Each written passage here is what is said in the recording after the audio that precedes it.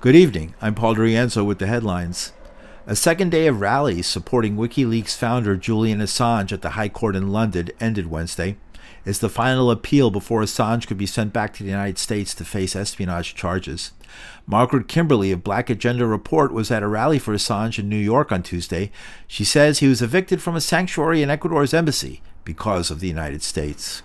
To interfere in Ecuador's electoral politics and get different people in office who would give Assange up.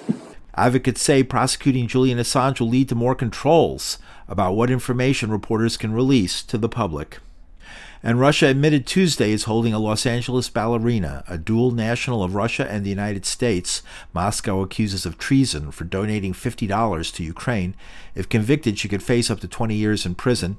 State Department spokesperson Matthew Miller. Russia does not recognize dual citizenship, considers them to be Russian citizens first and foremost, and so oftentimes we have a difficult time getting consular assistance, but we will pursue it in all matters where a U.S. citizen is detained.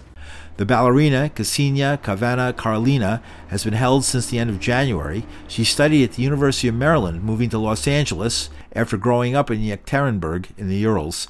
The $51.80 donation to a Ukraine charity was reportedly made in the United States. Meanwhile, Gaza's Ministry of Health confirms the latest tolls from the war: between 29,000 and 36,000 killed, 69,333 wounded, with more than 380 Palestinians killed on the West Bank. Secretary General of the World Health Organization, Dr. Tedros Adhanom. We need a ceasefire now. We need hostages to be released. We need the bombs to stop dropping, and we need unfettered humanitarian access. Humanity must prevail.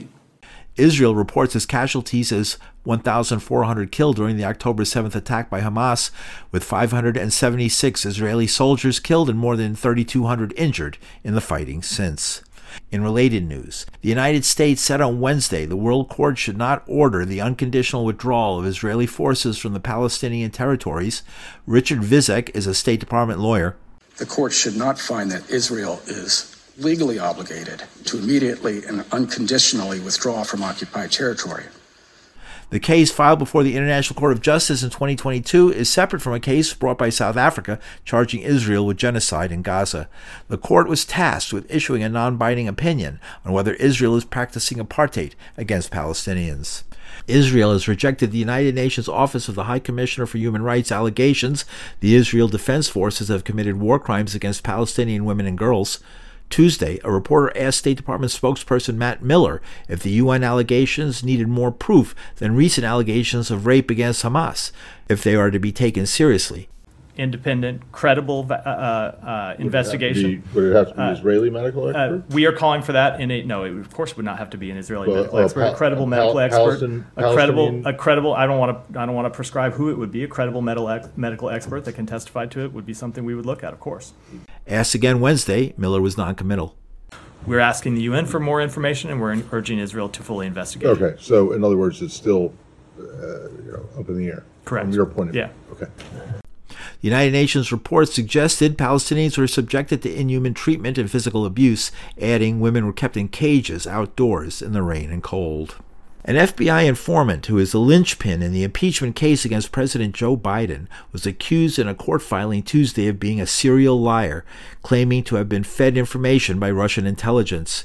Israeli citizen Alexander Smirnov was released from custody Tuesday without bond. He was described as a human hall of mirrors, and no personal information about him could be verified by the FBI. Ranking House Oversight Committee Chair Jamie Raskin said the case against Biden is now effectively over. Mr. Smirnov's allegations about Ukrainian Burisma payments to Joe Biden were concocted along with Russian intelligence agents. But Judiciary Committee Chair Jim Jordan said even if Smirnov is a fraud, the facts against Biden stand. He told the story of a debunked FBI claim against former President Donald Trump. When Christopher Steele lied to the FBI about President Trump, he gets paid more. When Smirnov lies to the FBI about President Biden, he gets indicted. I mean, go figure. So it doesn't change the fundamental facts. Meanwhile, on Wednesday, the Oversight Committee heard from Jim Biden, the president's younger brother. He testified the president was never involved in family business matters. Paul DeRienzo, New York.